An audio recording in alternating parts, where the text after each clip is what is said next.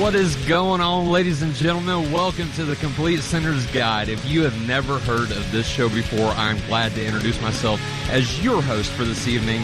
I am Tyler Fowler, and with me as always, live in the studio in Grand Forks, North Dakota, my brother in the Lord, Noah Chalaya. How's it going, buddy? Hey, Tyler, doing well. How about yourself? Dude, so good, so good. So check this out, brother. 3 special guests have joined us for tonight's discussion on last things or end times, eschatology, as scholars call it. And so what we want to do is discuss the differences in their views concerning things like the 1,000-year reign of Christ and His kingdom, as we will see, and we'll see how they interpret different passages of Scripture tonight to make a case for their position. The 3 views we have are actually the 3 most popular views of eschatology. First, we have a form of historic premillennialism that will be represented by Justen Simpton. Second is amillennialism, and the amil position will be represented by Robert Wiesner. And third, postmillennialism will be represented by Luke Huck. What we're not doing tonight is a formal debate. We have an hour to introduce the participants, and let me just be the first to say an hour is not enough. I really think we have to have a part 2, but we'll get back with these guys. Let's be fair. It's been 2,000 years, and we've been studying this and learning about it and debating it, right? Yeah, it's been 2,000 years, and we're continuing the discussion tonight. So this is going to be fun. Really fun. So to begin, let's have all 3 of you, beginning with Justin. We'll give a 5 to 7 minute introduction or opening statement, to describe your positions and why we should believe them, why we should hold to these positions. After Justin, Robert will give a short intro to amillennialism, and wrapping up with Luke giving an opening for postmillennialism. After that, we'll jump straight into some Q&A from all the participants, and if time permits, we'll actually take some phone calls. If you want to call us, if you got a question for any of these guys tonight, that number is 1-855-450-6624. So if you have a question for, like I said, any of the guys on any of the positions, that number 1-855-450-6624. So we got to jump into this now. So I just want to, like I said, thank you all for listening to this. Thank you to all the participants doing this tonight. I love you guys. Thank you so much for doing this. And so let's start off. Let's get rolling with Justin. If you want to go ahead and give your short 5 to 7 minute opening statement, you can begin. Roger that.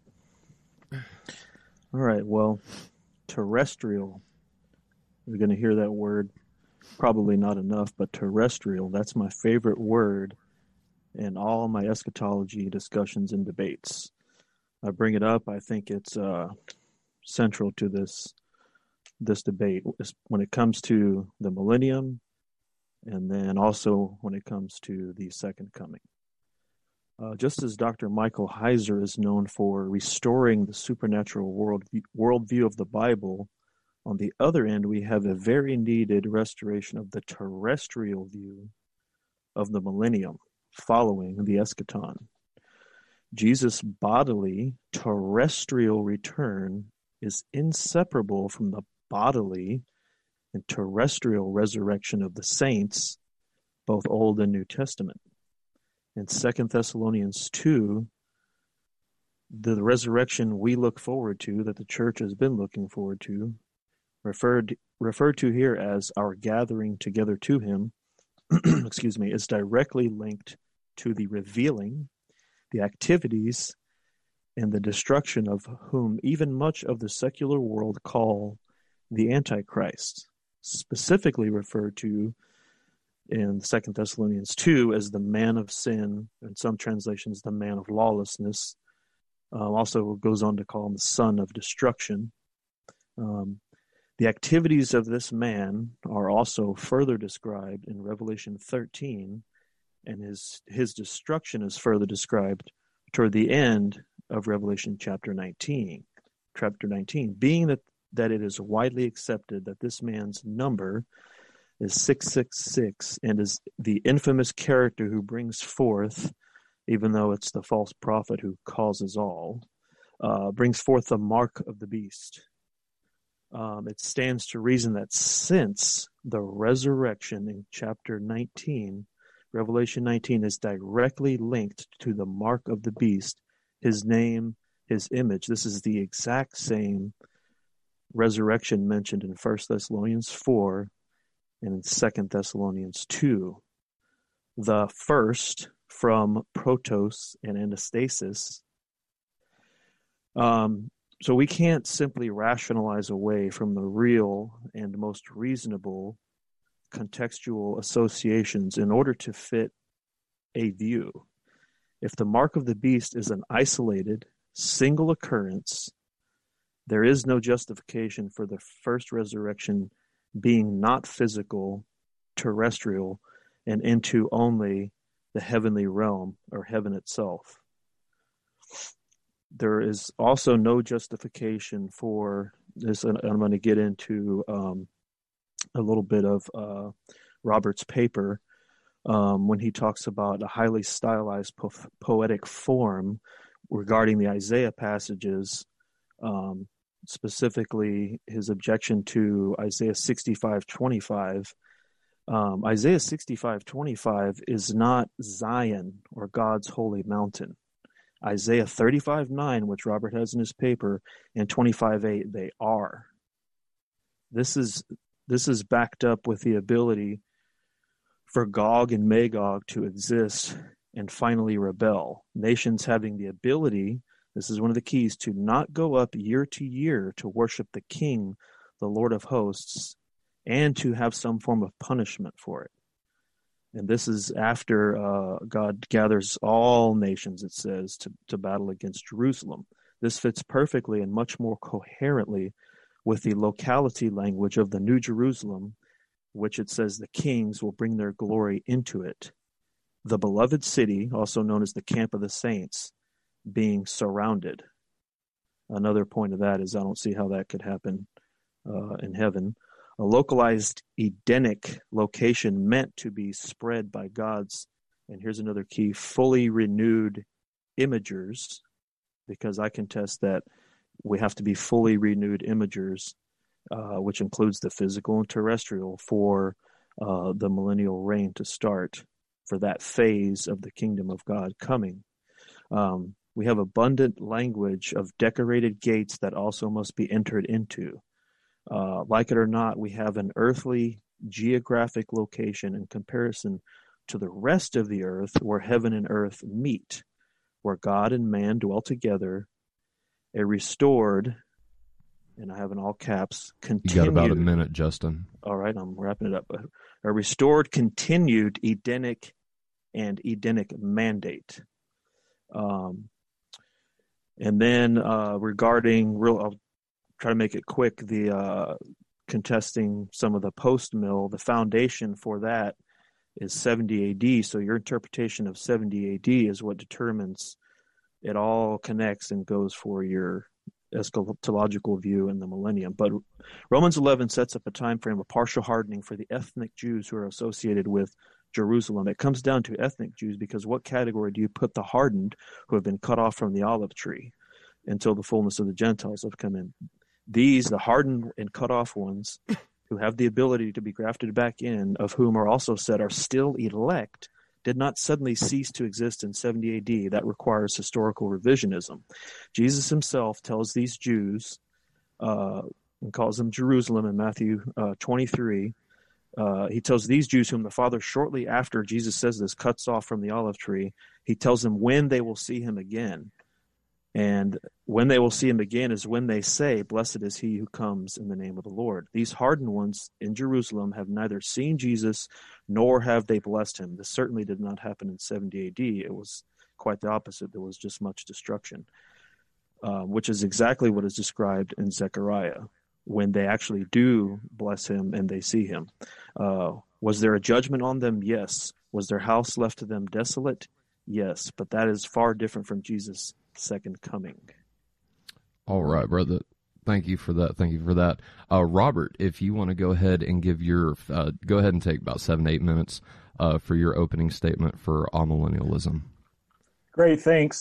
So just want to introduce myself. I'm the pastor of Kenmore Baptist Church here in Kenmore, New York. I like to fancy myself a pastor theologian. And I love to nerd out about this kind of stuff. It's amazing to me that there's a show that people will turn into on the radio to listen to something like this, but it's awesome. It's a lot of fun. Now, there was a lot said about my view there, and I'm going to avoid the temptation of responding to that right now and give some more positive evidence for my view. So first of all, definitions are very, very important. I want to say I hate the name amillennial because it sounds like I'm denying that there is a real millennium. And Revelation chapter 20, depending on what you do with a textual variation, says that there's this 1,000-year period. It says it 5 or 6 times, again, depending on what you do with the textual variant there. So anybody who denies that there is a millennium in any absolute sense is denying what that text is telling us in some sense. So what are we denying? Well, the term amillennialism is a denial of the premillennial interpretation particularly, but also the postmillennial reading, which Luke will explain when it's his turn. And so what we're saying is not that there is no millennium, there is a millennium, it's depicted in Revelation 20, but that the premillennialist readings of that millennium are mistaken. And so what I hold to is what I prefer to call a celestial millennium. You heard Justin mention several times that the millennium is terrestrial. We agree, I think all three of us agree that Jesus' return is terrestrial and that the resurrection is terrestrial. Where we're debating is whether or not the millennium is terrestrial. I say it is celestial, meaning it is located in heaven. In Revelation chapter 3, verse 21, Jesus promised the church there that those who conquer, and throughout Revelation, conquering is living a cruciform life until death, meaning following in Jesus' pattern of death and exaltation in faithfulness rather than to compromise. He says, those who conquer in this way will be allowed to sit with me on my throne as I also conquered and sat down with my Father on his throne. Well, which throne did Jesus sit down on? We know Jesus has already, this is past tense, this is a throne he's already sat on. He sat down on God's throne in heaven, right? So that's the promise throughout the book of Revelation that there is going to be a resurrection. There is going to be a new heavens and a new earth. And there is going to be a terrestrial earthly kingdom. But prior to that terrestrial earthly kingdom, which is identified in Revelation 21 and 22 as the new heavens and the new earth, Christians who die in faithfulness to the Lord, they're promised that they're not left in soul sleep. They're not left disadvantaged and abandoned until the resurrection. They are allowed to live and reign with Christ in glory in heaven. So what's going on here, there are a number of times throughout the book of Revelation, I should make note of this, that Revelation is a type of literature that scholars have come to call an apocalypse. Its first 3 words are apocalypsis Jesu Christu, the apocalypse of Jesus Christ. And in apocalyptic literature, a visionary is given a tour of the heavenly realms by a guide. It could be an angel, some sort of divine heavenly being. And that's exactly what we have in the book of Revelation. So the idea that the millennium would be a depiction of something going on in heaven is right at home with what we get across all apocalyptic literature. And in fact, we see deceased saints, deceased believers reigning and worshiping in heaven throughout the book of Revelation. So you see that depicted in Revelation 4 and 5, where all of creation is standing before the throne, praising Christ for his worthiness and worshiping him along with God the Father.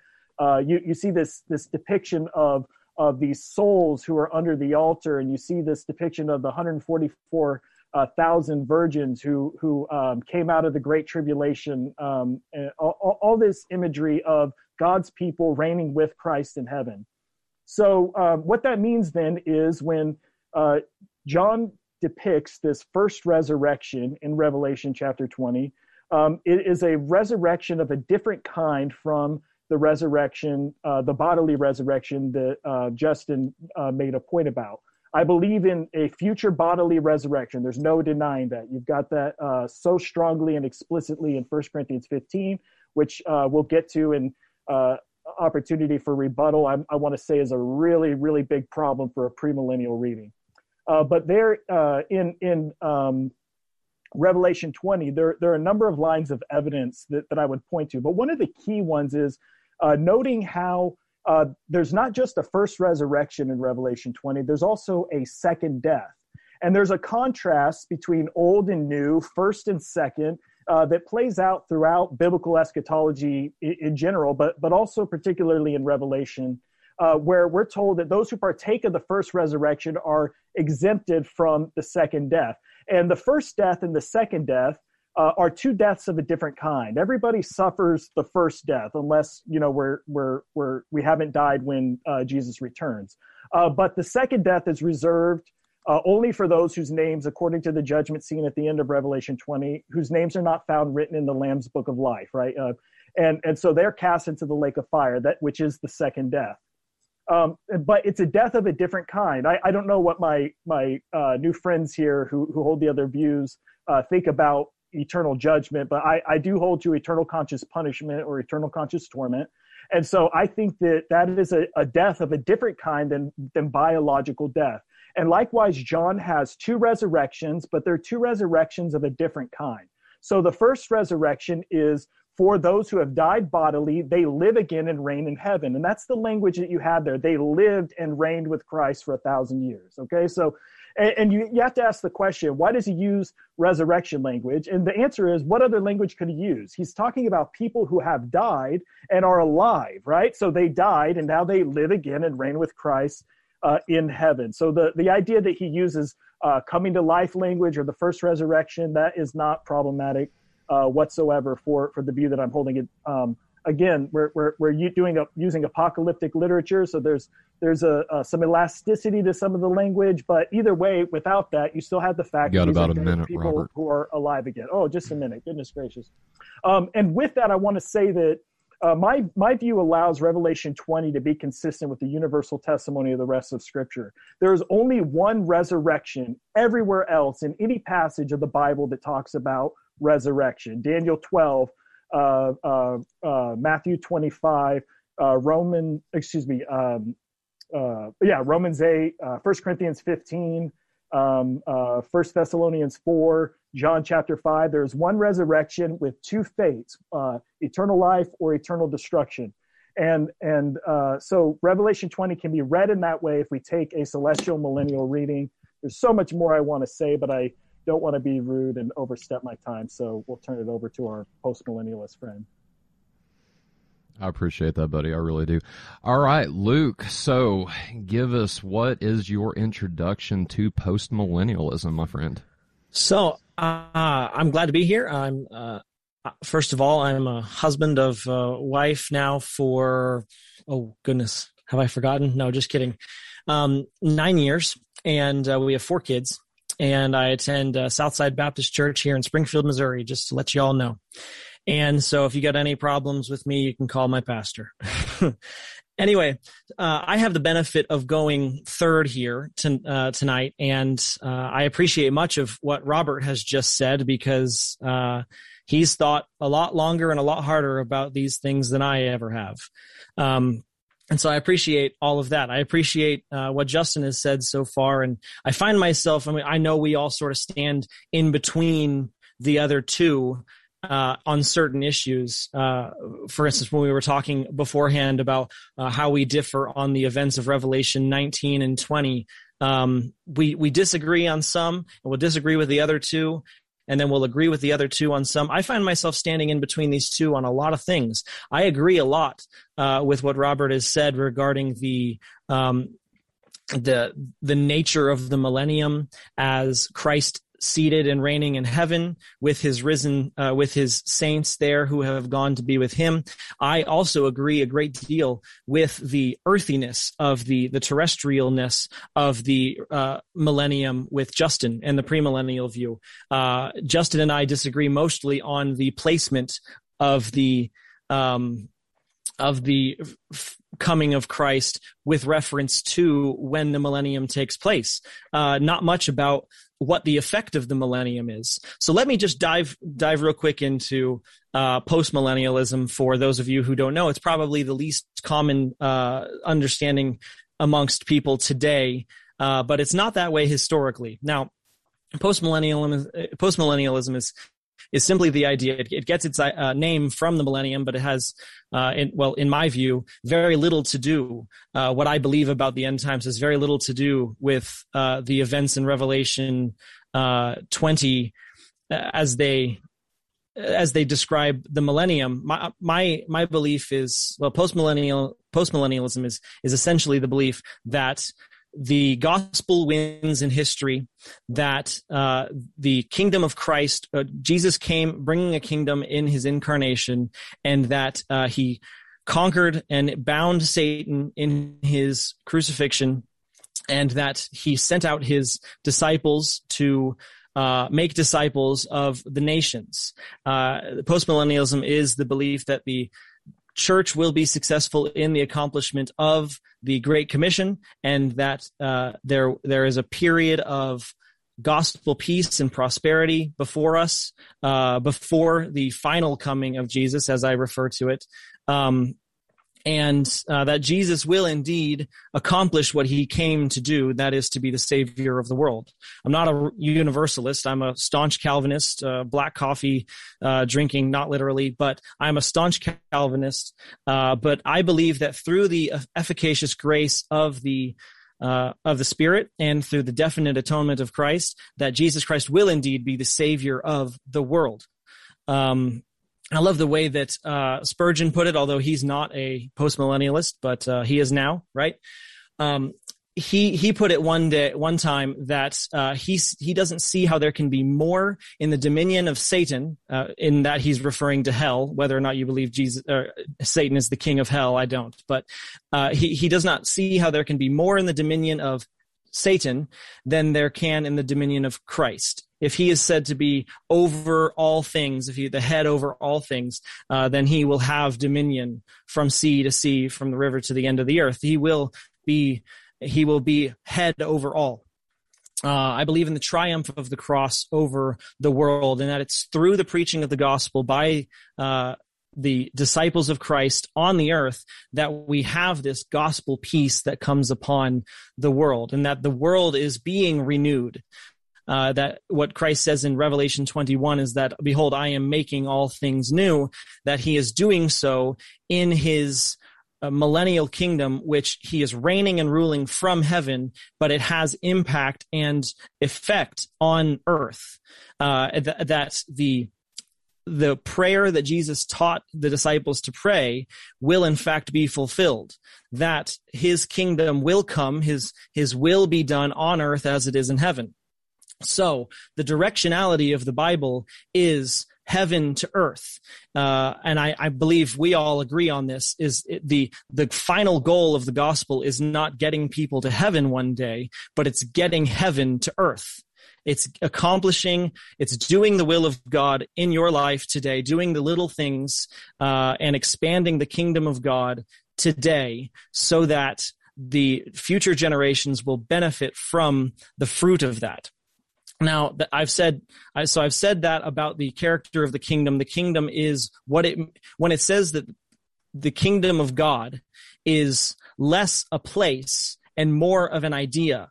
The kingdom of God is what it's like when God's in charge. It's the reign of God. Kingdom is not a place, it's a thing. It's a reign. It's what it means when God is king. And so when Jesus describes in many of his parables the kingdom of God, he's describing what it's like when God is in charge. What's it like when God's in charge? Well, it's like a mustard seed that starts out small, the smallest seed of any garden plant, it starts out very, very small, but then it grows up to be the largest of the garden plants, and the birds come to nest in it from all over the world. What's it like? It's like a small measure of yeast it's a small bit of yeast in 60 measures of dough that takes its time, but ultimately the whole mound of dough rises. That's the church in history, starting small, getting bigger, getting greater. And I'll take the moment here to say, I do not believe that it's a constant uphill increase in gospel prosperity, but that it is through the struggle and through the suffering of the church that the kingdom of God expands on the earth. No, I haven't really touched much on. I have no idea where I am in my time. I forgot to start my timer. You got about a minute, Luke. I appreciate that. Mm-hmm. The major difference, I think, between myself and these two here is my approach to prophecy in the Bible, and maybe this will come out in the questions to a great deal. But I'm a preterist. I think one of these guys might be more of a historicist, and one of these guys might be more of a futurist. And maybe we'll get to explain what those things mean. But preterist basically means that many of the prophecies in the Bible have been fulfilled, especially those ones that have a sense of urgency or imminency. The book of Revelation has its fulfillment for the most part in the events surrounding the destruction of Jerusalem in 70 AD. I just thought that's important to get in there. Right. I'll go ahead and wrap up my time. Right on, brother, and good job, all three of you guys, for great explanation. I think it was very thorough. So, Luke, you answered the question that I was going to ask all three of you just to get this thing started. But you answered already. So let me ask Justin and Robert, what would the fundamental difference be between your views? What would that fundamental difference be? Should I go first? So between my view and Justin's? Between the all-mill and pre-mill view. Go ahead. So basically it would be the nature of the kingdom described in Revelation 20. I think we would interpret a lot of other texts pretty similarly. We would probably have a pretty similar understanding as opposed to Luke on what the two ages refer to that are found a few places in the New Testament, this age and the age to come. We would probably be pretty close. Where we disagree is what the first resurrection in Revelation 20 refers to and where the kingdom is located. So everywhere in Revelation, thrones, which are not Satan's throne, are located in heaven. And so that would be a line of evidence, along with just the fact that we're dealing with apocalyptic and some of the promises throughout Revelation, where I would see as a strong indicator that we're looking at a heavenly scene in Revelation 20. But he made the point emphatically that he sees it as an earthly scene and a physical bodily resurrection for the first resurrection. So those are the differences as I see them. I don't know if he wants to add anything to that. Yeah, Justin, do you want to add anything to that? That's pretty much it. I mean, first off, I just overjoyed that it's just all three of us, but since we're talking about Robert and I now, that, I mean, we have so many similarities, and not to sound, trying to flatter you guys or Robert or anything, but I mean, it's just because I've been involved in some other debates on more serious matters, and I mean, it's very pleasing that this, because I mean, it doesn't seem like very negatively consequential, our disagreements, at least from what I understand now. Because I think we're both looking for, like Robert mentioned in the group text, we're both looking for a final manifestation or type of an Antichrist type, what he's going to do, a persecution that, I think is going to be top the last ones. So, that's good. But yeah, right. What he said, that's our fundamental difference, is the location, and then hopefully, as the discussion goes on, we get into the nitty gritty and the details of the thrones and interpretation and things like that. No, absolutely. Let's jump into it now. Revelation 20. So the all-mill position is that this scene is a heavenly, celestial scene. The premillennialism position is that this is an earthly scene. So what makes you guys, and we'll start with Robert, what makes you guys hold to the position that you do? Robert, what makes this heavenly? What is it about the text that makes this a heavenly scene? Yeah, so I shared a little bit of that evidence in my opening, but Jesus promised that the one who conquers, and by conquering he refers to persevering to the end, even in the face of persecution, ultimately resulting in death, that they will be enabled to sit with him on the throne that he has sat down on. And so where is that promise found throughout the book of Revelation? Where there are little hints of it in chapter 5 and chapter 6. and maybe a couple other places, but it doesn't pop up again, in my opinion, throughout the rest of Revelation, unless it's there in Revelation 20. And so the other line of evidence that I made the point is with the word thrones. It says that he saw these thrones, and seated on them were those to whom authority to judge or for whom judgment was given. There's a debate about how you would interpret that Greek phrase. There are these thrones, and it talks about these people living and reigning with Christ for 1,000 years. So the idea is that elsewhere in Revelation, when thrones are mentioned, this is very easy to do if your listeners have Bible software, or you could probably do it online somehow. You can search for every use of the word thrones. Without exception, except when it's referring to Satan's throne, they are not on earth. They are in heaven in the book of Revelation, right? The thrones are always heavenly. And so with that in mind, we would need some basis for moving the scene of God's people enthroned with Christ to a heavenly place here.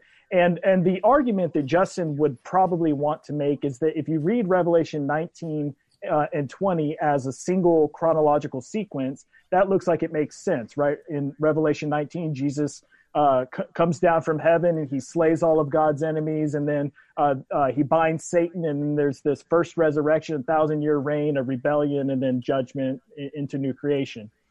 The problem with that, there are a number of problems with that.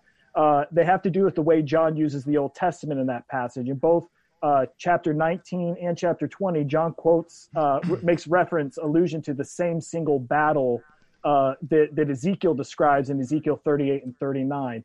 Also, at the end of Revelation 19, all opposition to Christ is just wiped out. There are no survivors. And Revelation, apocalyptic literature and ideology in general are notable for their dualism. You're either with Christ or you're against him. There's no middle ground. You either took the mark of the beast or you persevered to the end and died for your efforts, only to be resurrected and glorified eventually.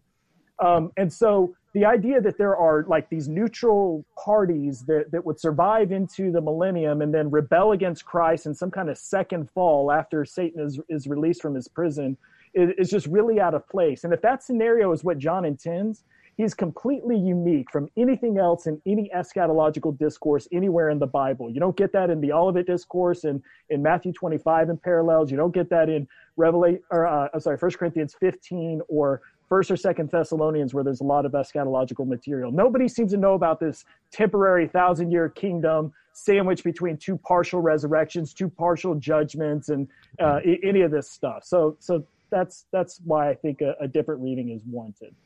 No, I think you make a point on the two resurrections because, like you said in your opening, that everywhere else through Scripture we see one resurrection, and that kind of threw me too in Revelation 20. But for those who don't know, I just want to kind of read just a little bit of Revelation 19 so we get a context of what these guys are talking about. Let me see. Then I heard a loud voice. Then I heard, starting in verse 6, then I heard what sounded like the voice of a vast throng, like the roar of many waters, and like loud crashes of thunder. They were shouting, "Hallelujah, for our Lord our God, the all-powerful reigns. Let us rejoice and exult and give him glory, because the wedding celebration of the Lamb has come, and his bride made herself ready. She was permitted to be dressed in bright fine linen, for fine linen is the righteous deeds of the saints." Then the angel said to me, "Write the following." This isn't what I was looking for. Well, let's just do this. Justin, what's your response to Robert? What makes you say that we should read Revelation 19 and 20 as two separate events, and especially in Revelation 20, where there does seem to be two resurrections if you take this passage in a literalistic way? What's your argument for that position? Well, I don't know if I'm touching on that exact, like what you were saying about the sequence of Revelation 19 and 20, but one of my foundational things for this is so if you say it's almost like, I don't know if you would, no offense, and I'm just kind of not asserting, but I'm claiming, but this is a claim, right? Mm-hmm. Even if you have so many instances up to a certain point, if you have 9 thrones, if you have 10 thrones, 9 of them are in heaven, and 1, there's nothing in logic that has a rule that says, oh, because all these 9 are, then this 10th one has to be in heaven. That I would say is number 1. As far as the thrones go, because I have here, and I want to transit. Well, hopefully I'll have some time, but you have right here in Luke 22:28 through 30. You have Jesus talking to his disciples, and he says, "You are the ones who have stood by me in trials, and just as my Father has granted me a kingdom, I grant that you may eat and drink at my table in my kingdom, and you will sit on thrones, judging the 12 tribes of Israel." So I think you could, and we have to realize, and me and Robert and all of us both realize, it's kind of like what you're thinking from. So, but you can switch it. So if you're thinking from that this is not in heaven or not possible, you can interpret that way. And so you have here, him talking about eating and drinking, and I don't think in the millennial reign, from Robert's view, that because he actually says that that's not a physical body. Well, you have him here eating and drinking, and then after that, then he says, "And you will sit on the thrones, judging the 12 tribes of Israel." So that's just an example of where the thrones don't have to be only in heaven. But then you have, this is one I wanted to bring up. So we have the sheep and the goat judgment. And you have Matthew 24, and the context is the second coming, Christ's return. And then you have the judgment. And you have where he says, "But when the Son of Man comes in his glory." You don't have, when he's talking about that, he's referencing from heaven to earth. So he says, and that's why he's saying, "But when the Son of Man comes in his glory and all the angels with him," and then we can look at the other places where it talks about the angels coming with him earlier in Matthew 24. That's coming to the earth. I could go on and on about that. So he comes in his glory, and all the angels come with him. I don't think they're coming from heaven to heaven. And it says he will sit on his glorious throne. Okay, so then you have the Jews. The Jews had an expectation, even the ones who were faithful and believed him and accepted him. They had this expectation of a conquering Messiah, and their expectation of a physical, which I think Robert agrees with in some sense, but their expectation of Messiah coming to earth, conquering their enemies here, that was true. That expectation in and of itself is correct. It's just they had the timing wrong. But my point is that they were expecting, and it is true, that Messiah will sit here terrestrially on a throne. So that's what Justin. Sir, go ahead. No, I said go ahead. Okay, so the passage you're referring to, Justin, Matthew 25, verse 31, "When the Son of Man comes in his glory and all the angels with him, then he will sit on his glorious throne. All the nations will be assembled before him, and he will separate people one from another like a shepherd separates the sheep from the goats." So that's the judgment that you're speaking about, right? And you're saying that's taking place here on earth? Yeah, because he says, "When the Son of Man comes in his glory," and that's where, when the Olivet Discourse, that's where he's referencing from. He's referencing his second coming, and the second coming is from heaven to earth, which he has a throne there. I 100% agree with Robert. He has a throne there. Most of the Revelation language is heavenly throne, all that. Right. Okay. I'll let. Yeah. Go ahead. Okay. Well, I just wanted to say one more thing to his what he was saying earlier about. He said, he was saying nowhere in the Bible, and he was talking about John. Referencing.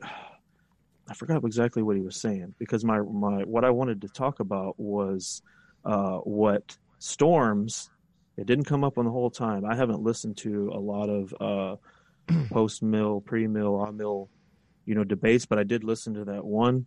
But what Storms never brings up is Zechariah 14. And someone needs to show in Zechariah 14 where you have after, let me just go to it. But you have after God gathers all nations to battle against Jerusalem. So I think from Luke's view, he would probably take that as happening in 70 AD. But where are you at in Zechariah 14? Zechariah 14. So you have verse 2. Verse 1 says, "Behold, the day is coming for the Lord, when the spoil will be taken from you, will be divided among you." Okay, so you have verse 2. "For I will gather all nations against Jerusalem to battle, and the city will be captured, houses plundered." We can reference that with Matthew and Luke, what happens to his people, unfortunately. So you have that going on, but the point is, "I will gather all nations to battle against Jerusalem." So he gets into the details. You have verse 3. He says, "Then the Lord will go forth and fight against those nations as when he fights on day of battle." So I take this as, because what we have in Revelation and we have in different parts in the Bible through the different prophets is we have a zoom. So we have a zoom in of this detail. So we have a zoom out. Revelation 19, 20, 18 have these kind of zoom out. So you look for other places in the Bible when you have more details filling in. So I take, and I think it's very reasonable and coherent to take this right here. "Then the Lord will go forth and fight against those nations when he fights on day of battle," as the Battle of Armageddon, because I think that's where they all physically fit. That's where they go to. Revelation 16 talks about that. So you have Jesus himself conquering those nations. So I'm getting to my point. Goes on and on and on. So we have him gathering the nations. We have a judgment. He battles their enemies. You have where we get the luminaries dwindle. There won't be any light in the daytime. Yada yada. So we go down, and we said in verse 9, "And the Lord will be king over all the earth. In that day, the Lord will be the only one in his name." It goes on to tell the positive things that are going to happen, the restoration that's going to happen. He talks about in verse 12 the plague that's going to go on to the people. I think they can detail what exactly happens to the people that he destroys himself with the sword of his mouth in the Battle of Armageddon. I think it talks about that. Justin, if I can just interrupt here for just a little bit. So Zechariah 14, your point is that this is the Battle of Armageddon, correct? It's part of it leads to the Battle of Armageddon. The zoom in detail. Yeah, the zoom in details of the Battle of Armageddon, because when we're told about the Battle of Armageddon in Revelation, it's a zoomed out view. So we're getting a more very detailed view here. But anyways, I'm almost there. So my point is right here. So after all that, we have, and keep in mind, this isn't happening yet. Then, verse 16, "Then it will come about that any who are left of all the nations that went against Jerusalem will go up from year to year to worship the King, the Lord of hosts." So that's when, because it already said earlier, and one can say when his feet stand on the Mount of Olives. Well, that's not literal. Well, I take it as literal. I'd like to at some point get into detail of when you can interpret literal, that the prophets aren't always using poetic symbology and stuff like that. Sometimes they do both. But anyway, so you have Jesus here, you have him back, then you have the nations, you have this worldwide kind of a mandate for worship for the nations. And it's going to be on the Feast of Booths, also known as the Feast of Tabernacles.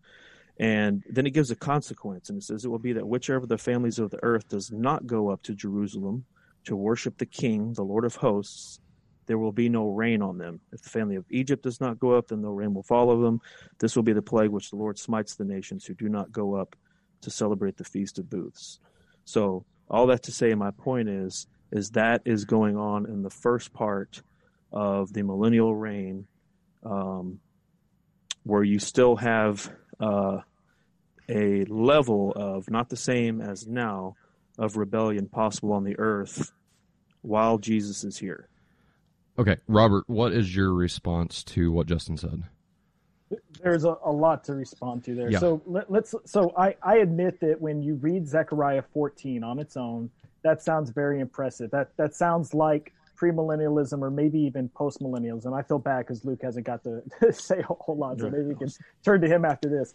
But a really important key to doing eschatology, and this is why Revelation is so important, it is saturated like no other book with allusions to the Old Testament. In fact, one scholar, Peter Leidart, says that John doesn't interpret Scripture; he writes with Scripture, he paints with Scripture. Scripture is his palette, right? So that's what Revelation is, and as such, it turns out to be a very helpful commentary on biblical eschatology. So what we have to ask is, where does Revelation place the imagery of this ruling of Yahweh on earth? Where does it place that? Does it place it in Revelation 20? The answer is no. There's no allusion here in Revelation 20 to Zechariah 14. Where does it place it? Go to Revelation 21 and 22 in the new creation after the millennium. It is littered with allusions to Zechariah 14, Ezekiel 40 to 48, Isaiah's prophecies, including his new heavens, new earth, new creation imagery, all that. So what we have here is a poetic, prophetic depiction of the new creation. And I realize how it sounds because it says, oh, there are going to be this possibility that these nations will rebel. But what you have there is the way all prophecy works. And any introduction to biblical interpretation of prophetic literature will tell you that the prophecies are presented, even prophecies of the eternal age, using this worldly language to depict these eternal realities. So the idea here is to tell us that the new creation will be such that everybody will go and worship, and who wouldn't go and worship the Lord if that wasn't going to be the case, if punishment would come. There will be none who does this. And as you go on in verse 20 and following, it talks about how in this day the horses will be inscribed and with the language of holy to the Lord. It says there will be nothing unclean in it, right? So the idea is that everybody's going to be obedient. And again, this is imagery that is depicted not in Revelation 20, but in Revelation 21 and 22. Find those allusions, get a Bible with marginal references that reference where the Old Testament is alluded to. I've got a big commentary here, edited by Beale and Carson, called Commentary on the New Testament Use of the Old Testament. My book just started falling when I grabbed it. I got too excited. And it will show you where all these allusions are. It is very, very amazing. But Luke needs to say some stuff. We got to hear. Yes, yeah, Luke. We got about 10 minutes left, buddy. What's your view on Zechariah 14? Gotta be honest, don't have a view on it. I'm not entirely sure. I listened to one thing this week on the possibility that this battle of Zechariah 14 has its fulfillment in Esther, and the attempt to wipe out the people of God in Esther's day. But I'm not wholly convinced. I'm not wholly informed, and I can't speak informed on it. I appreciate what Robert said, that if this does in fact depict the new heavens, new earth, then in my perspective, new heavens and new earth comes during the millennium. It's something that is growing and increasing after the destruction of the temple in 70 AD, and that it comes to its full fruition at the time of the eternal state. But it's not it's something that begins when Christ says, I am making all things new. It's something that begins at that time and grows and continues to grow. So if that's the case, then that would definitely point to when it says that God is king over all and the nations come to worship, then this is worship at Jerusalem. I would take the worship at Jerusalem to be at the worship of Christ with the people of God. But you were going to say? I was just going to ask if I could just say, not go into detail like I did before, but just to say, hey, is there, I promise, is there, maybe you could consider this, and then that's it. Is that okay, Tyler? Yeah, go ahead. And this specifically to Luke's view is from my perspective, I wonder if you're considering, from now going forward, the harvest of the earth. And I think it's important because Jesus said the wheat will grow together with the tares. So at the same time, which it is hard to reconcile, I admit, we have Ephesians 4 talking about coming to the full maturity in Christ. But at the same time, and I take part of Ephesians 4 when it's talking about that as actually the maturity of the wheat, because it's maturing. So I think we would all agree with that. But I think we have to consider that, sadly and unfortunately, and thank God we're not part of the tares anymore, but we have the tares need to come to full maturity too. So we still have that going on, and that's part of the kickoff to the eschaton. Luke, let me piggyback on that, because what kind of field is it? This goes to the idea of optimism in history. What kind of field is it that the wheat and the tare are growing in? I have no clue. It's a wheat field. Well, wheat. It's a field meant for wheat. Right. Yeah. Can I step in real quick? But the tares still have to grow to full maturity. No, I know. I'm really not touching on. I don't think I was touching on your point. I was sort of transitioning to the earth belongs to the Lord's people. Amen. Yep. Amen. I agree. I agree. So we all agree with that. I think we're all optimistic about the gospel spreading, advancing, being effective. And so where I would push back with Luke's view, Luke and I will have some similarities in structure. And so that's why I get to be in the middle. I get to have the best of both. And I feel like I'm in the middle too. That's great. Everybody's in the middle here. Everybody but Justin is in the middle. No, so anyways, but the question is, how is the gospel going to spread and have its effect? I look at a text that I see is really problematic with Luke's view, with all love and respect, is a text like Romans chapter 8, and I think the book of Revelation. But in Romans 8, he talks about how the whole creation is subject to decay until the revelation of the sons of God, until the resurrection. So this dynamic of us being killed all the day long, like sheep being led to the slaughter, this persecution is not interrupted by a moment where the church sort of takes over the world and everything's Christianized, and then you get this long kingdom before there's a rebellion and Christ returns, but it's until the resurrection. So there is no interim there. So that text to me is problematic for both their views, but I see that as a distinct point where I would depart from what Luke is saying. I'm optimistic about the gospel, but how does the gospel spread? They overcome by the blood of the Lamb and the word of their testimony, because they love not their lives even unto death. We give our lives, if necessary, preaching the gospel, reflecting Christ, and that reality doesn't change until Jesus comes back and eradicates all evil. Right. Once and for all. Yeah, right.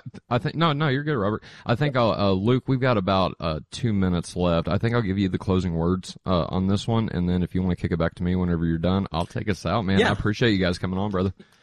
Yeah, you know what? I actually prepared for the closing to just read from a portion of N.T. Wright's "Simply Jesus," and whatever you believe about N.T. Wright, I probably believe it too. But have issues with him. But this book is a wonderful gift, and this is from the closing section. And I think I have time to read this. Jesus is at work in all sorts of ways and through the church itself. We are to be, as Paul says, renewed in the image of the Creator, Colossians 3:10, renewed, that is, by worship of God and the Lamb, so that we are able to serve as kings and priests. All what he told us, that's what he told us to expect. The poor in spirit will be making the kingdom of heaven happen. Did I miss something here? No, the poor in spirit will be making the kingdom of heaven happen. The meek will be taking over the earth so gently that the powerful won't notice until it's too late. The peacemakers will be putting the arms manufacturers out of business. Those who are hungry and thirsty for God's justice will be analyzing government policy and legal rulings and speaking up on behalf of those at the bottom of the pile. The merciful will be surprising everybody by showing that there is a different way to do human relations other than being judgmental, eager to put everyone else down. You are the light of the world, said Jesus. You are the salt of the earth. He was announcing a program yet to be completed. He was inviting his hearers then and now to join him in making it happen. This is quite simply what it looks like when Jesus is enthroned. Mm. And you said that was NT, right? Oh, Luke. Yeah. And I want to say NT Wright simply Jesus is that work. Simply Jesus. Yeah. What was that, Robert? I said NT Wright is also a millennial. So, yeah. Actually, I was thinking because I really didn't have a moment to ask any questions. Yeah. If I might ask a question to each of you now, and then that's about as long as I can stick around. Yeah. Awesome. To Robert. So I read from NT Wright, and I'm actually not sure. You say he's amillennial. I thought for sure that I had heard that he was post, but either way. If he's an amillennial, I'm an amillennial because I believe that. So I would ask you: do you believe that the kingdom of heaven, kingdom of God, it has an earthly impact outside of the salvation of lost sinners in this period during the millennium? Yes. Okay. Yeah. Okay. But not to such an extent that the persecution dynamic that we see operative throughout the New Testament. That's normative for the entire church age before Christ returns. So, okay, I believe that it's by suffering that the church grows. I believe that, but there comes. I believe at a point there comes a point when the gospel that you can call it a tipping point or whatever. The gospel becomes the predominant influence in culture, and even still. It's through suffering and self-sacrifice in one's life. You give up, you die to self. And it's through that effort as well that you continue to expand and grow the kingdom. You can't argue with that. But what was I going to say? I was going to say, well, for instance, if you talked to the Christians in the first century, the second century, going through what they were going through, and you would have told them, there's going to be a day when 200 people can gather in a building that has a sign on it that advertises for people to come, and they do so completely freely. They would say, I can't imagine that. That doesn't fit with what Jesus has told us about what Paul wrote about how all the faithful would suffer. I can't imagine how that can be the case. There's no suffering there, and yet here we are. Yeah. Well, yeah. I mean, I think that would be to normalize our American experience, and if you look at the church globally, it still very much looks like what Paul and Jesus said. Absolutely. Absolutely. And so that's the. I think if it's coming here too. Yeah, maybe. So. Yeah, and so it's like climbing. It's like climbing the foothills of the Rockies. Mm-hmm. You might start out going up. And then you got to go back down, and then you go up again and back down again. All right. Anyway, so I'm just glad to hear that. So essentially, there really isn't. I mean, the difference is the difference. Then, and I don't mean this in a derogatory way. I believe that the Great Commission will be successful to its entirety, and you don't. No, I do. Okay.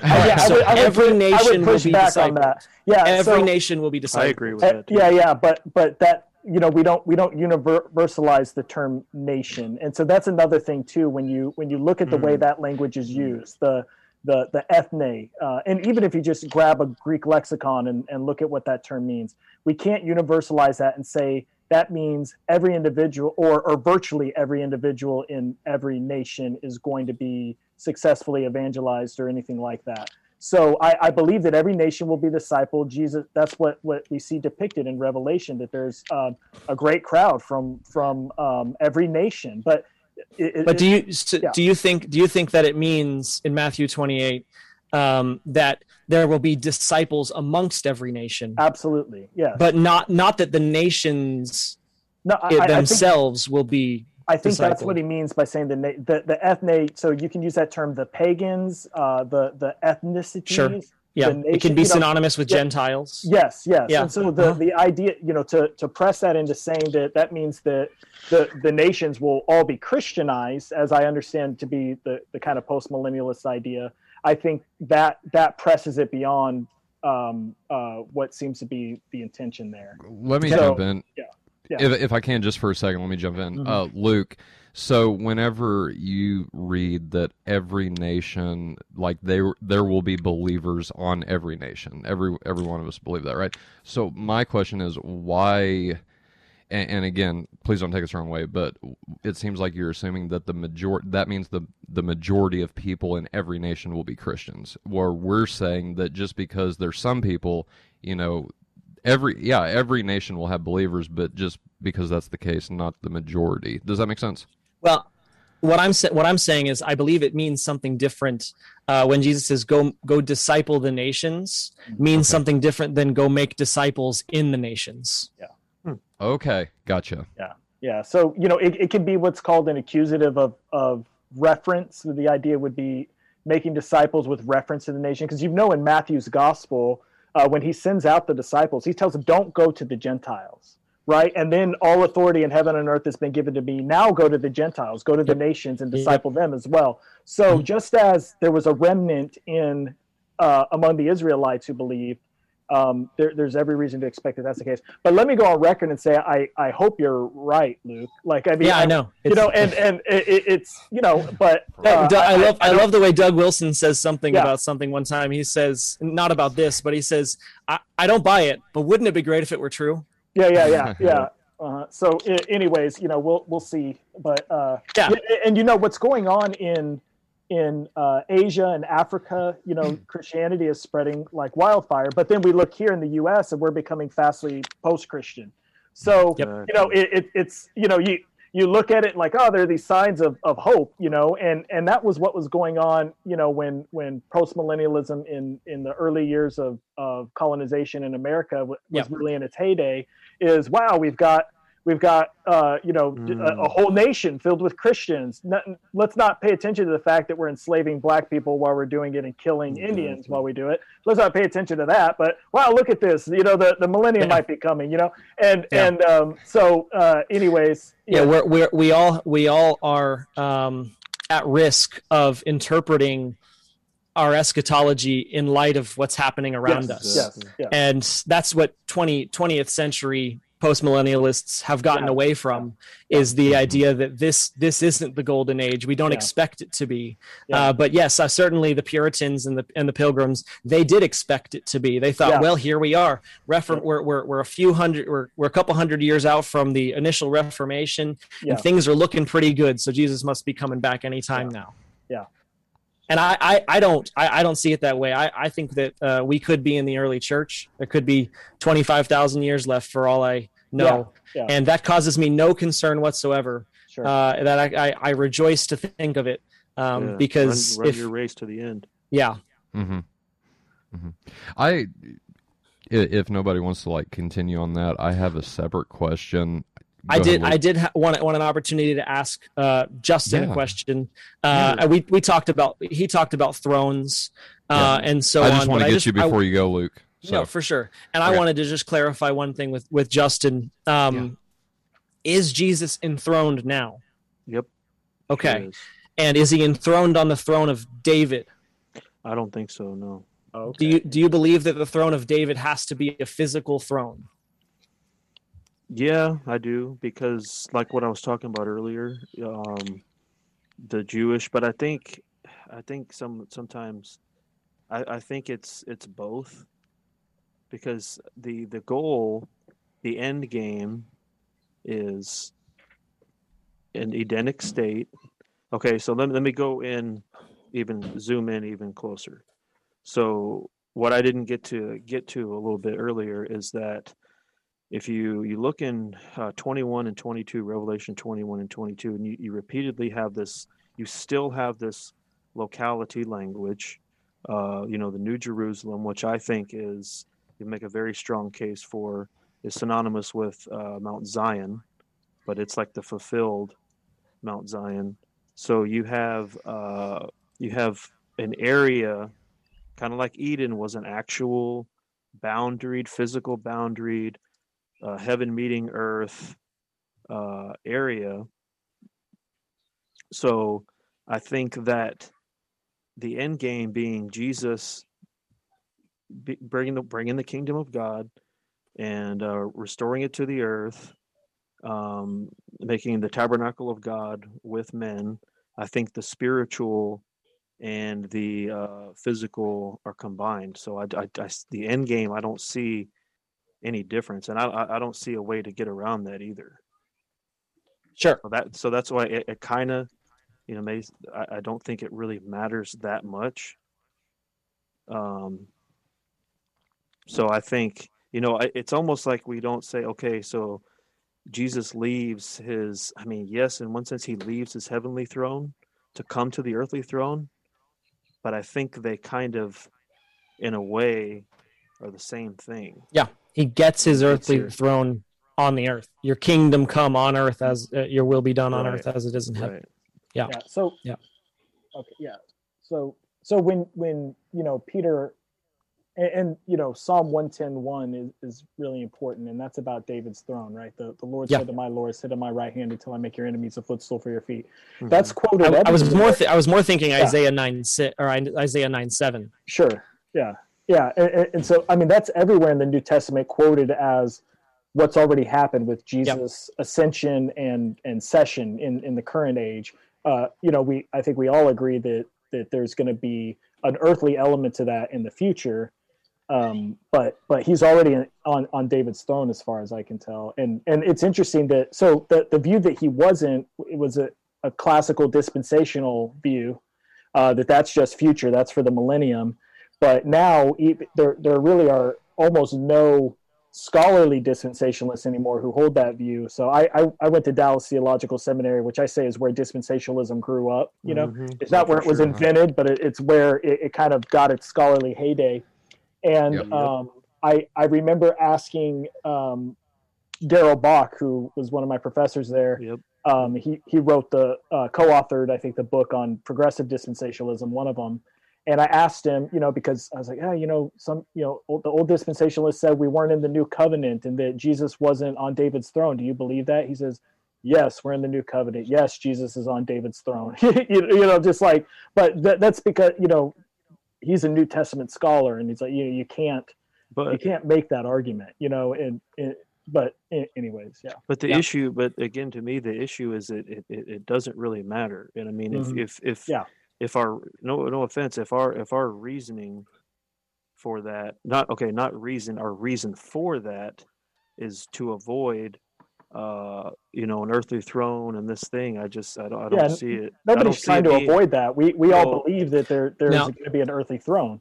The question is, if he is on the throne of David, it doesn't really, in reality, it doesn't change anything. It doesn't. No. It doesn't what I mean? No. Yeah, exactly. Yeah. So we all agree. I would more lead that conversation into a conversation in 1 Corinthians 15 and the order of the eschaton that Paul gives there, which results in the final enemy being defeated when the end comes. When the resurrection happens. But Tyler, you said you had... Yes, exactly. At the time of the resurrection, but I do have a question, but it's off topic. I mean, if you guys want to keep going on this, we can. No, go ahead and ask it because I don't have much more time, and my arrows are starting to destroy my house. All right, fair enough. So I was listening to the debate, the discussion, Piper, that I sent you guys. And from what I understand now, Justin, I think I know your answer to this, but I wanted to ask Luke and Robert both the same question. Do you guys believe that Satan is bound now? Ooh, yes. My specialty right now. Yes. I think Justin would say no, right? I won't even start because bound with reference to Maybe we could talk deceiving about the it after nations. this meeting. Yeah. He's Okay. bound with reference to deceiving the nations. Yeah. That doesn't mean So- he's totally Okay. inactive. Yeah. So you would say, Luke, before you hop off, that the Revelation 21-3, where the angel seizes Satan and binds him, sends him into the abyss, shuts it and seals it, that's a reality now. Correct. Okay. And so you and I agree there, and Yeah. Justin would depart from that. So yeah. So I'd love to right, expound so on that. It's Yeah, what sure. Well, my writing is about. I guess so. Just a follow-up question then, and it's a real quick one, I promise. But Peter, 1 Peter 5:8 says, "Be sober and alert. Your enemy, the devil, like a roaring lion, is on the prowl, looking for someone to devour." Is on the prowl.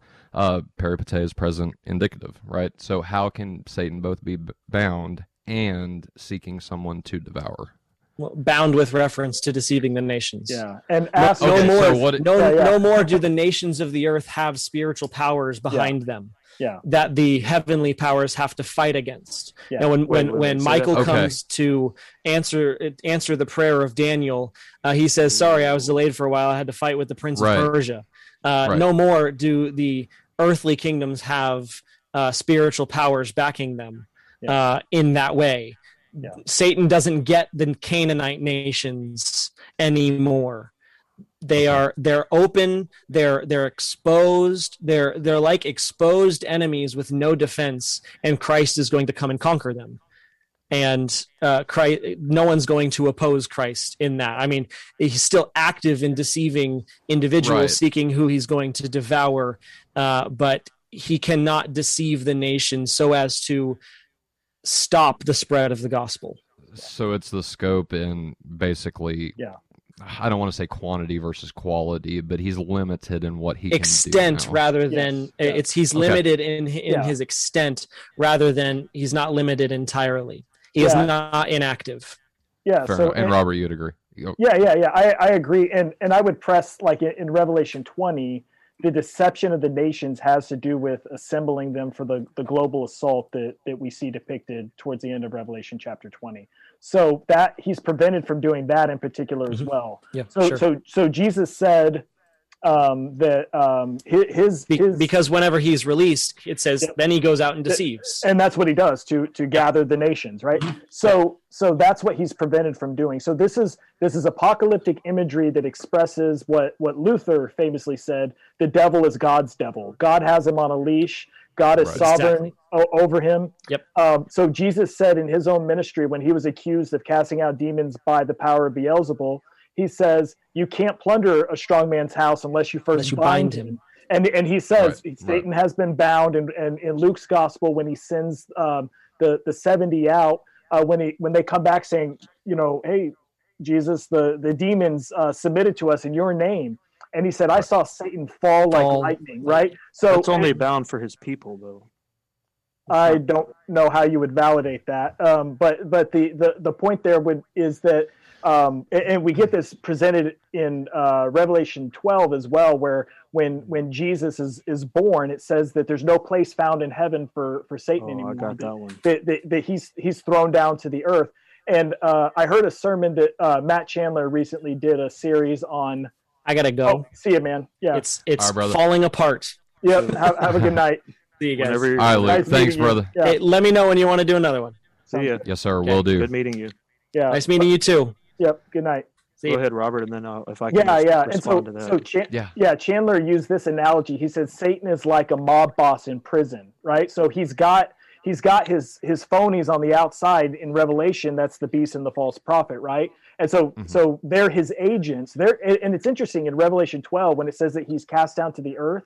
You don't hear anything about the devil after that until Revelation 20, when and so the idea is who's doing all this stuff? It's the beast and the false prophet. Why? Because Satan has been subdued to a degree. The scope of his power and authority has been limited significantly, and he has to do all his work through his goons. And that's the same reality that I think is being depicted in the binding image that begins Revelation chapter 20. Jesus talks about how he says from now on, how does he word it? I'm sorry. It's let me just read this real quick. It's in John 12. From now on, what? John 12, what is it, verse 30? Oh, this is in my deal. Yeah. You talking about when he says the ruler of this world will be Yes. cast out? Yes. Yeah. And that's right. Yeah. So he says, now the judgment of the world, now it is the time of the judgment of the world. Now the ruler of this world will be cast out. And when I am lifted up, I will draw all people to myself. So you know when he was cast out, right? With Christ, he says from now on. But he's looking forward to something. He's looking forward to the cross when I am lifted up. Yeah. Right. So as we get in the synoptics with the presence of Christ's kingdom ministry, Satan is bound, as he says, or he sees Satan fall. That was the first fall. That was the first fall. I don't think so. When he says, he says that in response to their being able to cast out demons in his name. So I think you would have to find a way to validate that that's the first fall. There's no evidence. I will. Contextually there, he's answering their pride, their elation. It's pride. So this is going to start it. He's trying to prevent them from getting prideful, that they can cast out demons, and that's why it says. Yeah. I saw Satan fall from heaven like lightning, right? That was that. Well, he says, behold, I saw Satan fall from heaven. Yeah. That was his first. That was when Satan lost his good standing. Okay. So what happened with Satan? This is my what I write on. What happened with, him was he was, as it talks about, he was a covering cherub, or covering cherub who covers. He was good at one point, and then in Isaiah it tells us about I'm going to ascend above the clouds and be like the Most High. So that's when he lost his original place in heaven. Okay, so then we have, after that we have the Satan. Still being, if you people take different views on who the Satan is in Job, you have him still being able to go into heaven, regardless of who the Satan is in Job 1 and 2. He's got evil intentions. He's evil. So how is this evil being? How and why is this evil being allowed to go before God? The reason why is because, as we see in Zechariah 3. He's up there to accuse. This language gets repeated in Revelation 12, and it says accuse the brethren.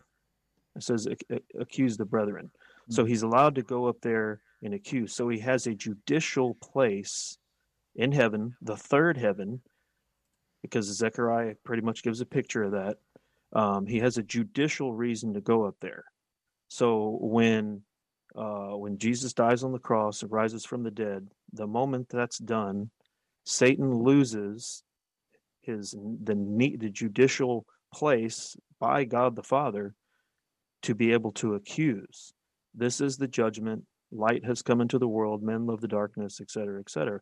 Whoever believes is not judged, but is passed from death to life. Whoever does not believe is what? Judged already. Mm-hmm. So there's no more need for an accuser. In the judicial sense, the legal sense, there's no more. Colossians 2 talks about this. As far as those who believe, because that's why John 3, he hits so much on belief. It's belief and unbelief. Whoever does not believe is judged already. So there's no more need for an accuser. So that's when Satan, who it talks about in Revelation, he's identifies him as the devil and Satan, the dragon, serpent of old. That's when Jesus says, now judgment is upon this world. Now the ruler of this world will be cast out. So Satan's getting his final ejection from the third heaven. Then you see that he's cast to the earth. He has great wrath because he's judged already. He's on bail.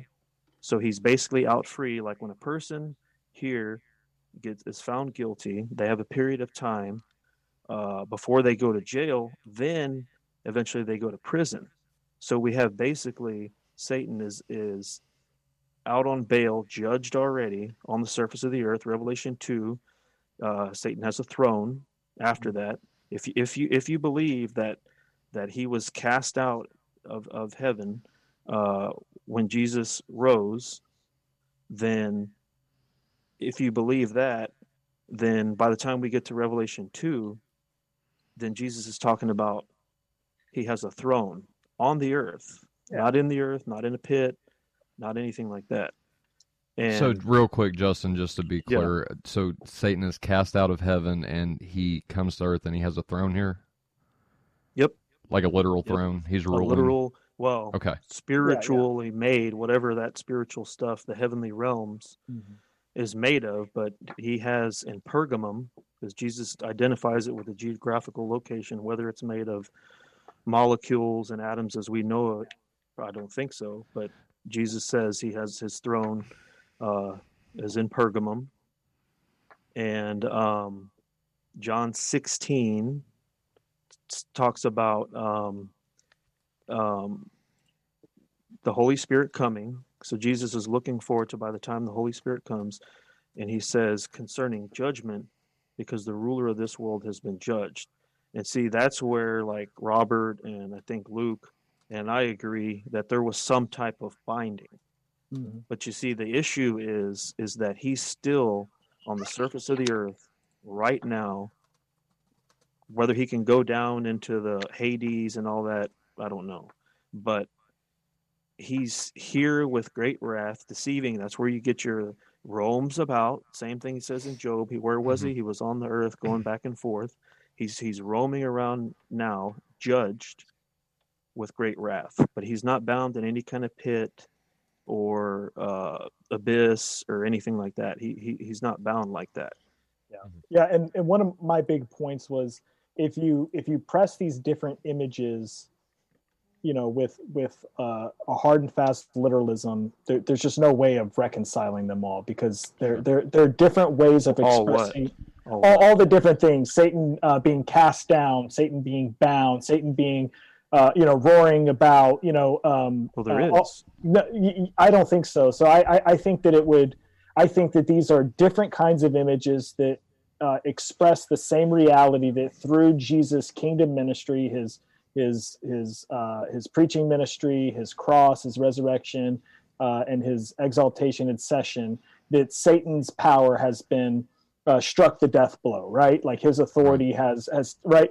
And so so different authors in the New Testament use different kinds of imagery to express that reality. And Revelation, of course, we know is noted for its imagery. I mean, regardless of what we would do with the different images, we know that it's loaded with. So if we don't realize, for example, but you're not you haven't showed us how we realize that. Like what I was saying earlier is if you've made a true kind of generalized statement, but you have to show so and you have to show where, because we can't just broadly say, oh well, Revelation is full of symbology and imagery, because no offense, that's where you're at right now. You're like, no, that's not where I'm at. Well, hold on, we have all this symbology, we have all this imagery, and it's poetic, prophetic, apocalyptic imagery.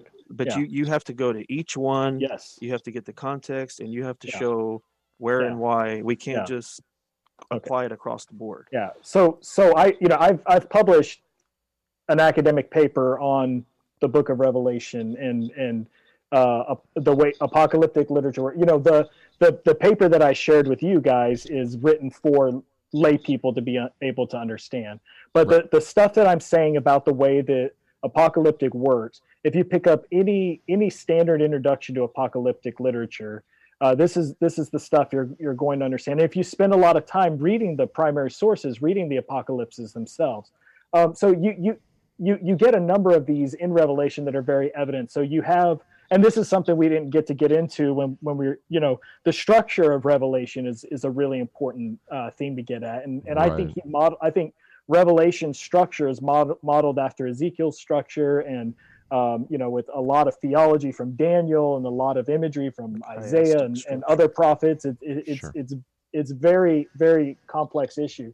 But you get, for example, this is the clearest place where you can see it. You get this literary feature scholars call a recapitulation, where I heard that. it's like the.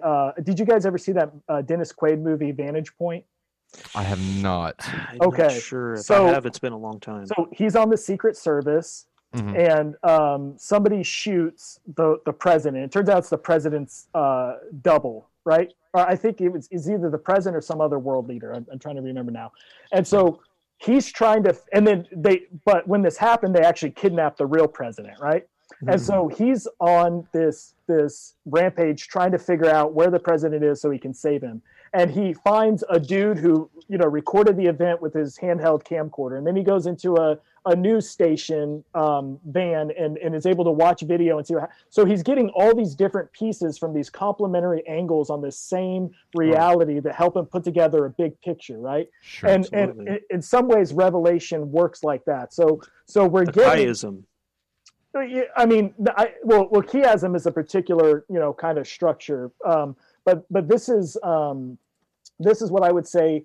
The visions are like looking at a house and into different windows in the Right, house. that's what I was saying earlier. Yeah, you're going to It's get zoom different in, parts. So yeah, looking yeah. in, So, looking out. yeah. So what I think happens is, and the easiest way to demonstrate this is to look at the scenes of judgment throughout. So you get, for example, in Revelation chapter 14, you get a depiction of people being sentenced to the lake of fire. And it says that this is, with this, God's wrath is complete, right? This is the final expression of God's wrath. And but then what do you get again in Revelation 20? The resurrection and people being cast into the lake of fire. Well, what gives? Sure. Well, the latter is a recapitulation of the former, and it's giving us a different angle. It's giving us different information in order to make. But I have that in my formula. Okay, and that's great. But so what I'm saying is that's just the way that these images play off of one another. They're complementary, and they can't all be pressed. Again with literalism, and if you do that, I think Which you I'm run not. into a lot of trouble. Yeah, I mean that's Sure. what I was a little worried about as I was listening to you. Which I understand, but yeah. Right. So let me do this, kind of wrapping up things. Yeah. Justin, you said something a while ago I want to ask a question about, and Robert, you said something, and they're two totally different questions. So Robert, Sure. or actually Justin, let me start with you. You said that Satan was kicked out of heaven, and now he has a throne here on earth. My question is, let me ask this, and then I'll clarify or have a follow-up question. Throne, whenever we're talking about thrones here, do you take that as a symbol of authority in some sense? not whenever- so much a centralized headquarters. So whenever headquarters of organization, which we can deduce, infer, that he's has an organizational structure. So you think he's literally located in Pergamum? Now I don't know. Oh, I mean, I don't. You think he was don't- we when don't Revelation was written? Oh, absolutly. That's. Oh, interesting. Yeah. So I would be But you closer to can't. what But Tyler's you getting can't. at. I mean, there's no. Well, anyways, yeah. Go ahead. So. well, I mean that answers my question, because I would take that as like a symbol of authority, and my question was going to be, how can Satan have authority when all authority in heaven and on earth has been given to Jesus at this point? But since you don't take Because that, he's still the God of this world. Very clear. okay. All right. Robert, let me ask you this then. Do you think that amillennialism, premillennialism, postmillennialism, is this an argument, or can this argument be handled hermeneutically? Is this where we have to go for these positions to actually start gaining traction with each other and actually start figuring out some of these differences to the text, syntax, everything that has to do with hermeneutics? Is that the problem for this debate, or does it go deeper than that? It probably goes deeper than that. I mean, there are excellent scholars. So, and Luke isn't here to defend this, but I don't know any credentialed New Testament scholar who holds to postmillennialism. I just don't know one. No one who teaches in a university. Nobody with a PhD from an accredited institution. It's just, it's just not a view that's held by scholars today. But is in terms of different forms of amillennialism. So mine is just one kind of amillennial interpretation. Right. But there are a couple others that I know of, and maybe there's more than that. Actually, I can think of 3 other views off the top of my head that would be broadly considered amillennial, especially as it comes to how you interpret Revelation. Mm-hmm. And then there are numerous different kinds of premillennialism as well. But those views are held by, the best scholars on the planet, those 2 views. And so they have their reasons. I mean, to me, obviously, when you read somebody, you can tell when they're,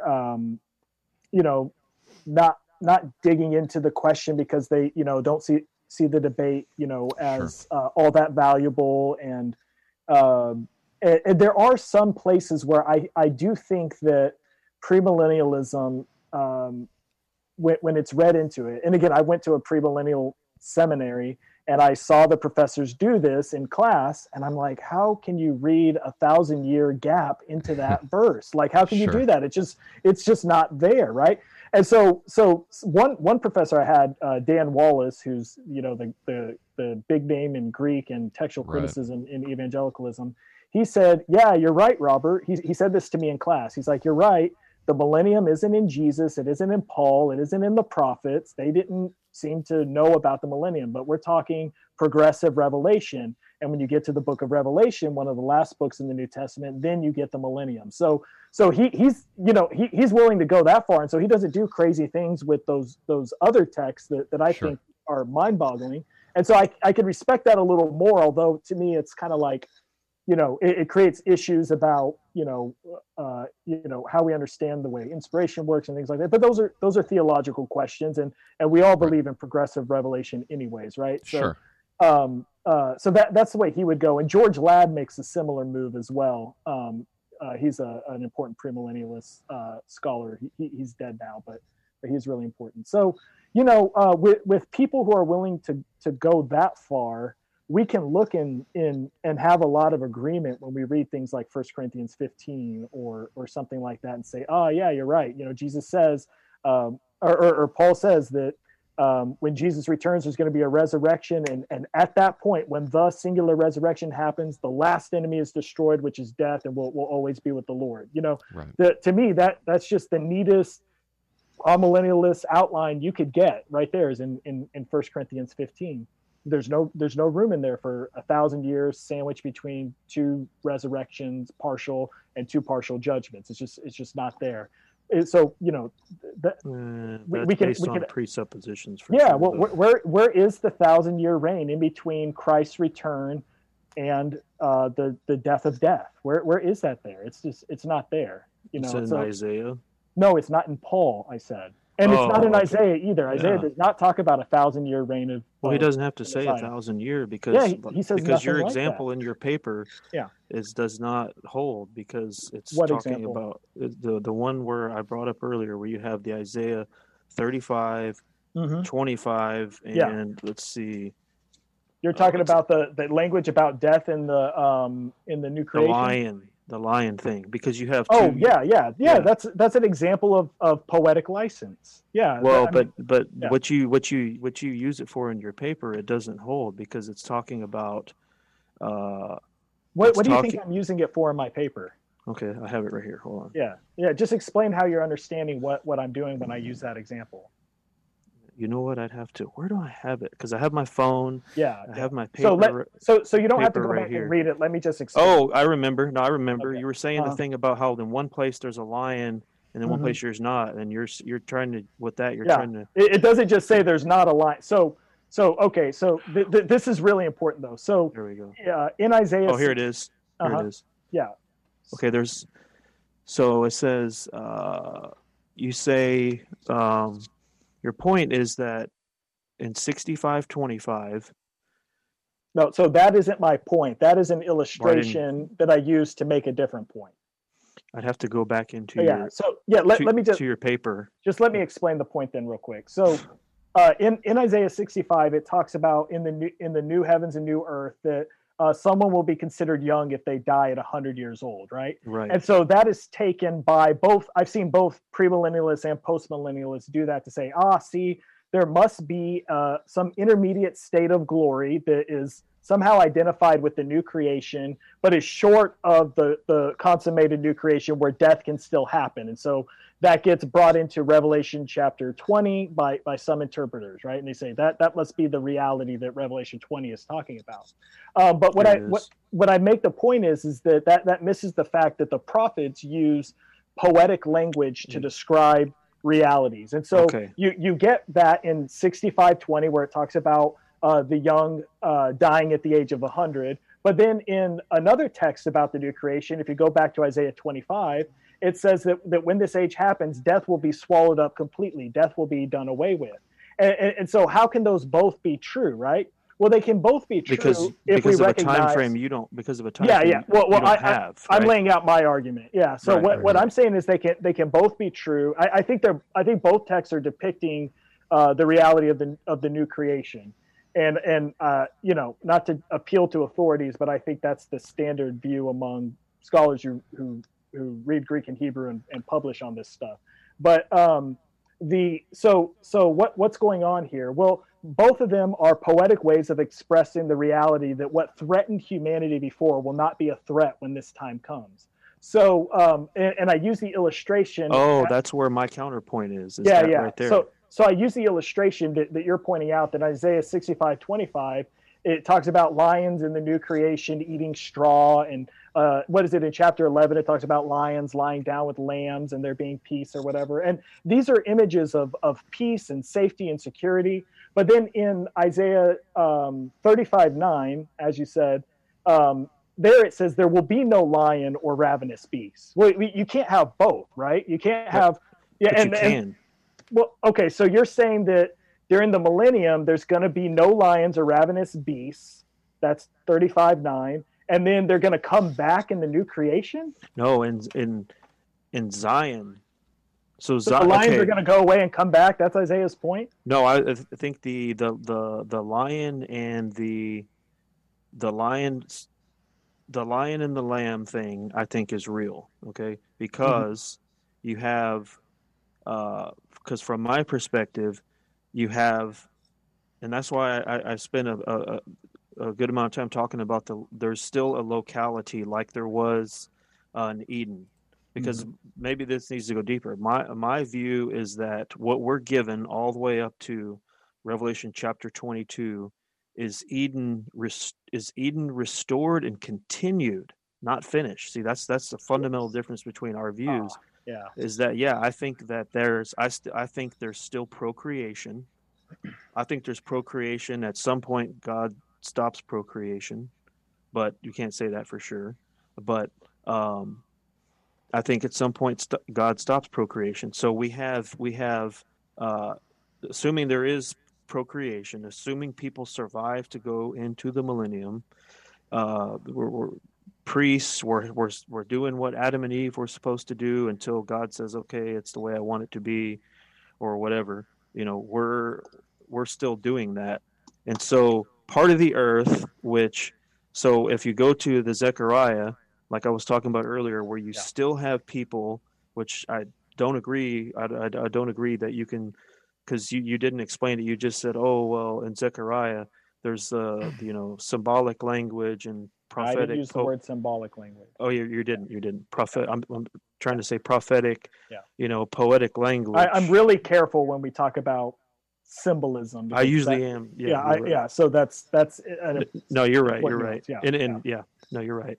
And so which Zechariah 14 does not. It's not all that, and we can't just say, "Oh, well, that's just." I mean, you have to go to the specific lines and say, "Well, this, which is yet to be done." But anyways, so if we do have like the Feast of Tabernacles we're talking about, where the people go up, because you were basically saying the warnings aren't real warnings. That's just to say, "Oh, it's not going to happen anymore," which I disagree, and I don't think grammatically, I don't think. From hermeneutics you can get that, but assuming that is happening, we have this locality language all the way through Revelation 22. So let me go back to how this ties into what we're originally talking about, 65:25 and the lion thing. So I think that and then after this, Justin, I think we're going to start wrapping up. Yeah. And so whether there is the lion's attack or whatever, that's one thing, but I still think there is lions, because it says the lion and the lion and the lamb lay down together, eat straw, whatever the translation is. On the other parts, not in this localized geographical holy city location, which is repeated in Revelation 20. And so what you have with the differences with the verses you put with 65:25, 35:9, and 25:8 is you have the inner part. Because notice in Revelation 22, it talks about these types of people will never enter here. Mm-hmm. So when Isaiah is talking, when Isaiah is talking about the lion won't devour and whatever, he's talking about the inner location, right? The inner holy city, New Jerusalem with the gates, and then on the rest of the earth, if the Zechariah from interpretation I'm talking about, where there's still people still can rebel, the Gog Magog thing, outside there you still have these different animals and things like that. But I think the point, and I don't think that you distinguished, which I did, was in some Isaiah is talking about this inner location that's protected, and then in the other verses with the lion and the lamb, that's outside, basically outside the city, outside the camp of the saints, whatever you want to call it. Because we still have nations, if we still have nations going up to Jerusalem, where Jesus is, where this holy land. I'm trying to think of what Heiser calls sacred area. Then you have different things happening outside of that. So I think Isaiah has that contrast in mind. Yeah. So this is my big push. So there are lots of things exegetically in Isaiah that I would want to, and that would require walking line by line and right. Working through a lot of detail. So and this is something that would have been good. I did make the point in the show, but when we look at where John's allusions are to Isaiah 65, Isaiah 25, Zechariah 14, they are in Revelation 21 and 22. So if you walk through that text, and you can see numerous runs, again, it talks about nothing unclean ever coming in. That's right out of Zechariah 14. It talks about the nations walking by its light, all this stuff. Yep. This is all from Zechariah 14. And John is reading that as he paints with scripture.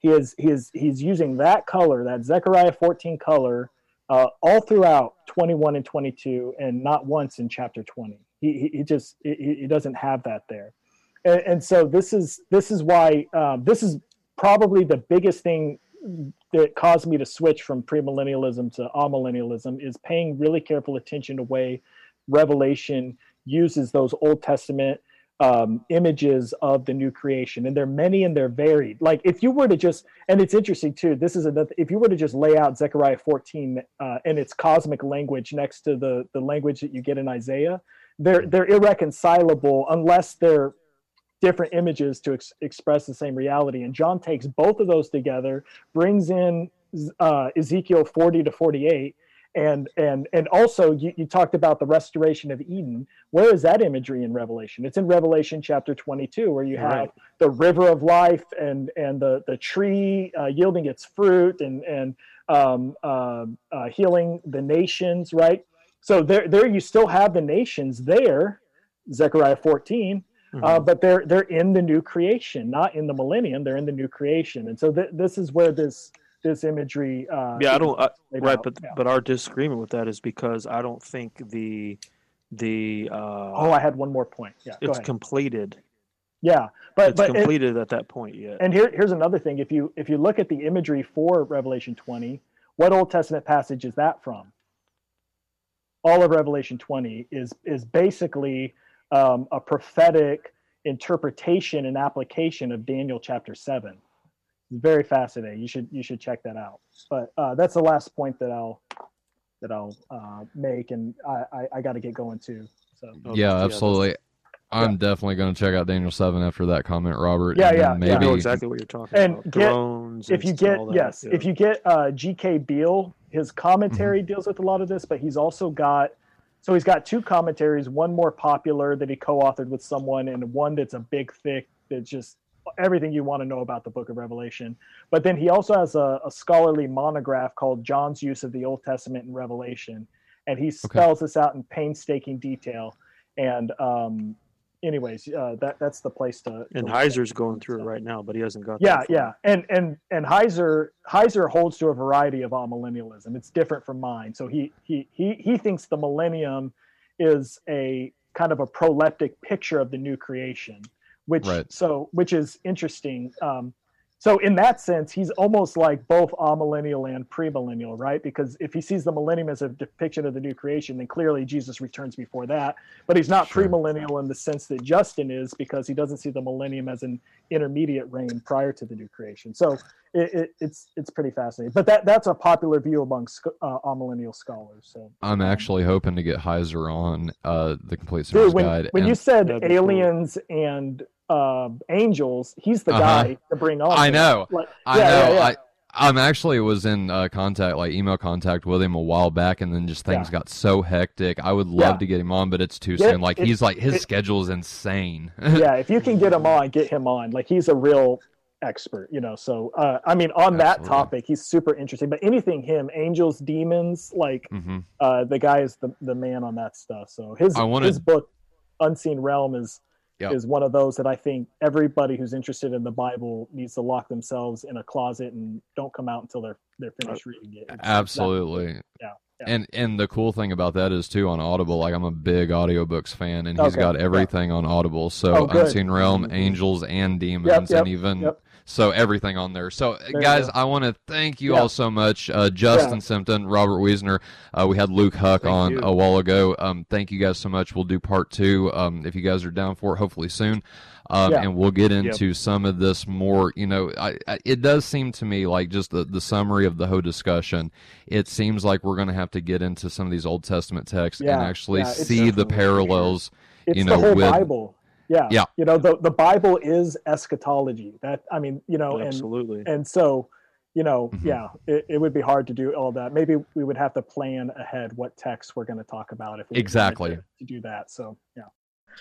Very, very, very good discussion, guys. Again, this is just the introduction. I would love to have all 3 of you guys back for a part 2 if you're, if your schedules would align with that. That would be amazing. Again, Robert, Justin, Luke, thank you all so much. I really appreciate it. This has been the Complete Sinner's Guide, and we will see you guys back next week with a very, very interesting discussion about angels and aliens. Check it out next week on the Complete Sinner's Guide. I'm Tyler Fowler. I've been your host. God bless. Good night, and we'll see you next time.